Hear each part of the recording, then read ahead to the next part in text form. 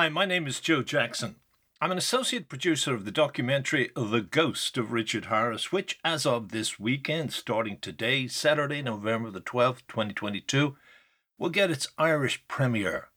I also am interviewed in the film along with the likes of Russell Crowe, Stephen Ray and Vanessa Redgrave. I'm described on screen as biographer Joe Jackson, which, to be more specific, probably should have said Richard Harris's biographer, because published next Thursday, November the 19th, is my long overdue biography of the man, Richard Harris, raising hell and reaching for heaven. I've made a few podcasts about how the book came about, but in this podcast I'll focus more so on one particular aspect of Adrian Sibley's documentary, The Ghost of Richard Harris. Let me explain how tapes I made with Richard over a 15-year period ended up voicing the ghost. Back in 1987, after our first interview, Richard joked, "You know more about me than I do." But then I forget half my fucking life because I was drunk half the time. And he then more seriously asked me to write what he called a skeleton script for the proposed update of his one-man show from the early 1970s. I did so with great delight, because, as you shall see, that concert in 1972 had a profound effect on my life. Sadly, Richard never did again that one-man show, but in 1989, after reading a profile I wrote about him, he asked me to become his biographer. Richard loved in particular the way I stitched into the narrative of the article, after a story you'll hear later, a poem I first heard during his 1972 concert, which was called "On the One Day Dead Face of My Father." He said, "When we do the book, it must be done like that." Sadly again, we never did what Richard came to call our book, but we recorded many tapes with it in mind, and frequently during, for example, an interview we did for the Irish Times in 1990, we agreed that a lot of what he said should be kept for the biography. Fast forward to 2015, 13 years after Richard's death. I made 2 one-hour documentaries for RTE Radio 1 in Ireland, based on those tapes, and that I called Richard Harris Revisited. A year later, I directed, produced and presented at the Richard Harris International Film Festival in Limerick a reading of what I called a play in the making, a tilt of the hat to Richard's favourite playwright Pirandello. It was based on those radio shows, and I was introduced on stage by Richard's son Jared, who, also to my delight, lots of delight in this podcast, led the standing ovation afterwards. Jared then, unknown to me, passed the script of my show on to Adrian Sibley, who had talked with Richard in 1999 about making a TV documentary about his life. When Adrian realised I had those tapes, the idea for the documentary that is now called The Ghost of Richard Harris rose from the grave, as it were. Adrian told me he chose my tapes to voice the ghost because, he said, they were the most revealing interviews Richard Harris ever did. And by the way, introducing me on stage, Jared Harris has said much the same thing. However, as anyone who works in the wonderful world of filmmaking will tell you, as indeed Richard does in my book, when he talks about the ferocious fights he had in relation to the movie The Field, people can go to war when it comes to the final edit of a film. But before I go any further, let me say I love the fact that Adrian's film does, to a degree better than any previous documentary, what I set out to do with my first Harris interview, and he wanted me to do with that one-man show and the book, namely, show the world there was more to the man than many thought. Even so, one cut in the final version of Sibley's film does not sit well with me at all, and, dare I say, probably would not sit well with the ghost of Richard Harris. It was a scene that was cut to make way for a further exploration of Richard's use of coke during the mid-70s. And by the way, I was told that everyone else involved in the film agreed with the cut, so when I say what I'm about to say, I'm putting myself way out there on the limb. But so be it. I must be true to the fact that Richard revealed to me in 2001, a year before he died, that the wound in question was a central rupture in his psyche. Yet first, in order to set the scene, let's flash back, as I do in my book, to that night in 1972 when I saw Richard in concert in Dublin's Gaiety Theatre. In fact, in the book I recreate this moment, which was seminal for me by writing about it in the present tense. So let me do it again here. I'm a lifelong Richard Harris fan who loves in particular his latest LP, My Boy, and I'm sitting in the Gaiety Theatre secretly making a cassette recording of Richard's show. He's just finished showing us a funny sequence of clips of scenes that went wrong in films, such as when his wig fell off during a scene in A Man in the Wilderness. The laughter fades, the lights go low. He says, "I'd like to read a few of my poems. The first is called On the One Day Dead Face of My Father. I went to England, and one time I came back, and he had died." Richard reads the poem. His voice is sad, solemn, darker than it has been all evening. My eyes are closed. I love poetry. I am breathing in every syllable. Richard reaches what seems to be the end of the poem. I have no idea what is about to happen. I'm about to burst into tears. Father, in your mound, and farther away I stay, marble length, and cry, hoping that by and by, in your height, that I may grow in your marble sight.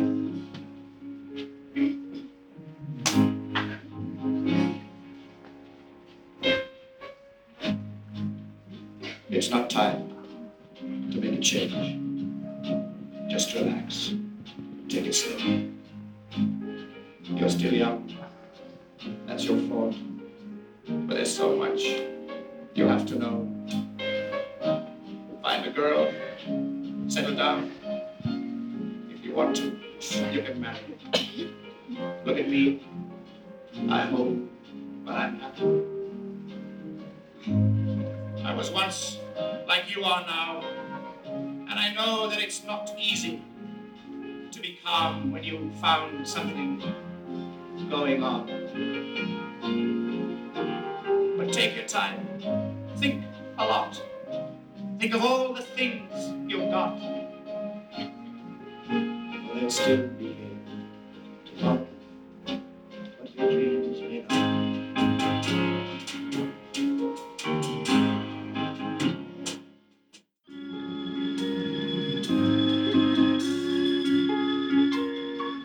Father, in your height, and farther away I stay at marble length and cry, hoping that by and by, in your height, I may grow through your marble sight.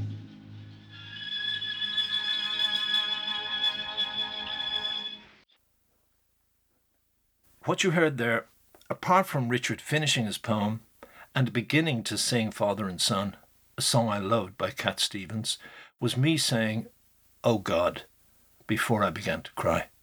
Why did I say that? And why did I cry? Because as Richard finished reading his poem, which is a prayer to the corpse of his father, imploring him for the acceptance his son feels he never got in life, I saw the corpse of my own father. Even though he was only 45, healthy and alive. I knew this was a premonition of his death.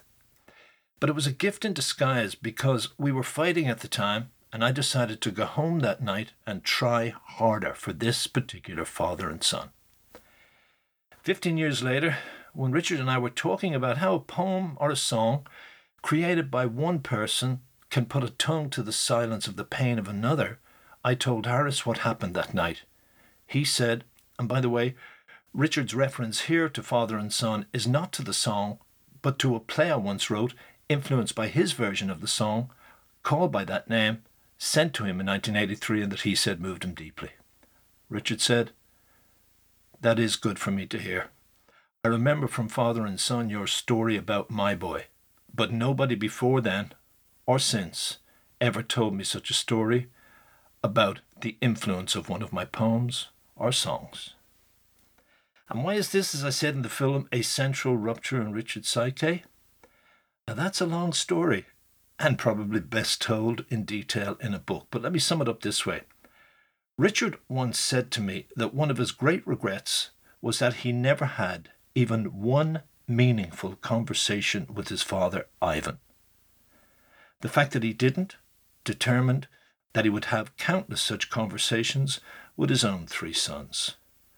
Indeed, Richard once told me a definitive story about he and his dad could not communicate verbally. It's a classic Irish story. I used it in that newspaper profile, and it's heartbreaking. I remembered, before my father died, we went for a walk. I said, let's go for a walk. He said, let's go for a walk, Dick. I said, okay, went for a walk. And we walked from my house down to Hassett's Cross because my brother had married the daughter of a publican, owned a pub, Hassett's Pub, very famous pub, opposite Thuman Park rugby ground. I remember walking with my father. It took us a long time to walk. And wondering, Jesus, we'll never get to this pub. I hope we get to this pub quick. I've got to have a drink. I don't know what to say to this man. And he was the same thing. Strange. We were both not knowing what to say to each other. It's funny. And he would say things like, that's Mrs. O'Mara. Lovely house she's got there. Yes, Dad, it's a nice house. Right. Silence. Well, I wonder how long they'll last. Who, Dad? The people in this shop here. They're good. They're beginning to mix up there. They're mixing meal now, and they're not supposed to do that. They're selling flour and nuts and bolts. That's against the law, you know. Oh, I see that. Pinter. Yeah. Pinteresque. Then we get to the bar, I think, great. I'll have a large whiskey now. I'll loosen up a bit. So I have a large vodka, and he's a whiskey. And we see, come on. And there's a picture taken of us at that day, which someone sent me last year, gave me last year, and there it is. We looked, yet I'm sure, great affection between us, but we looked 2 people trying very hard to sort of... Be father and son. Be father and son. Incidentally, during that 1990 interview, Richard had said he hoped that one day to come to terms with his troubled relationship with both his father and mother, who were both dead by then. In 2001, he told me he was still hoping to do that, but hadn't. This certainly became truly painfully aware to me at one point in terms of his father, after I asked Richard to read for a radio show we were making about his music and poetry on the one-day dead face of my father. As you'll hear, and how is this for cosmic synchronicity? Just like I'd burst into tears when Richard finished reading the poem that night in 72, now, before he finished reading it at the age of nearly 72, he broke down and said, "I'm sorry, I'm going to cry, Joe."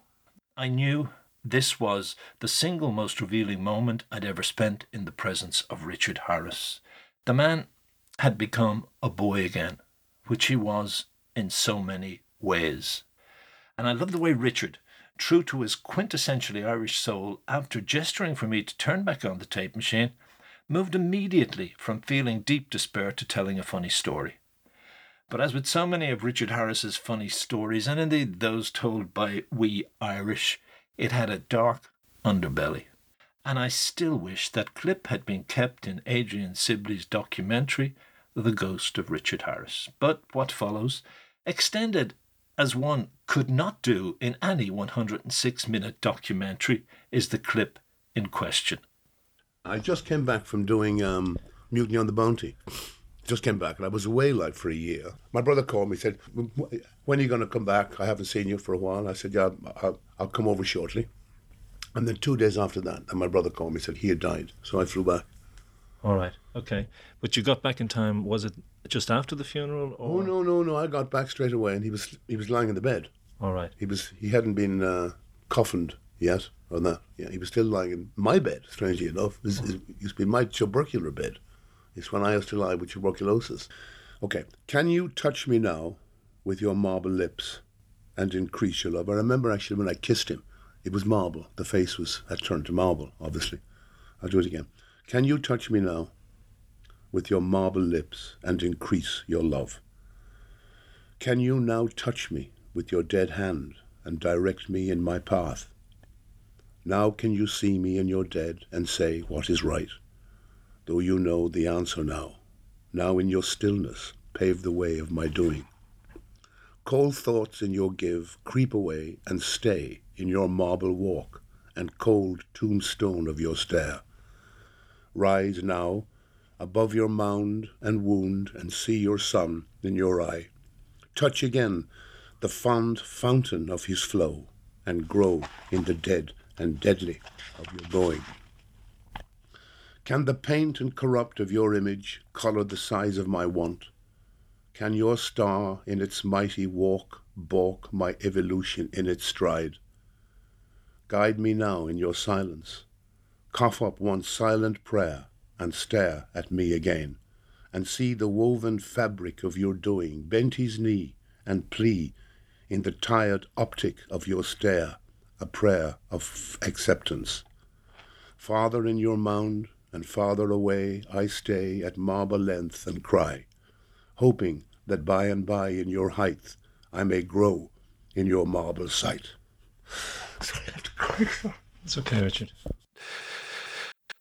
You read that poem there, and clearly you still feel a lot of the feelings that you felt when you composed it. Back. Do you feel that you finally got the prayer, that he has acknowledged you, that he has fully accepted you?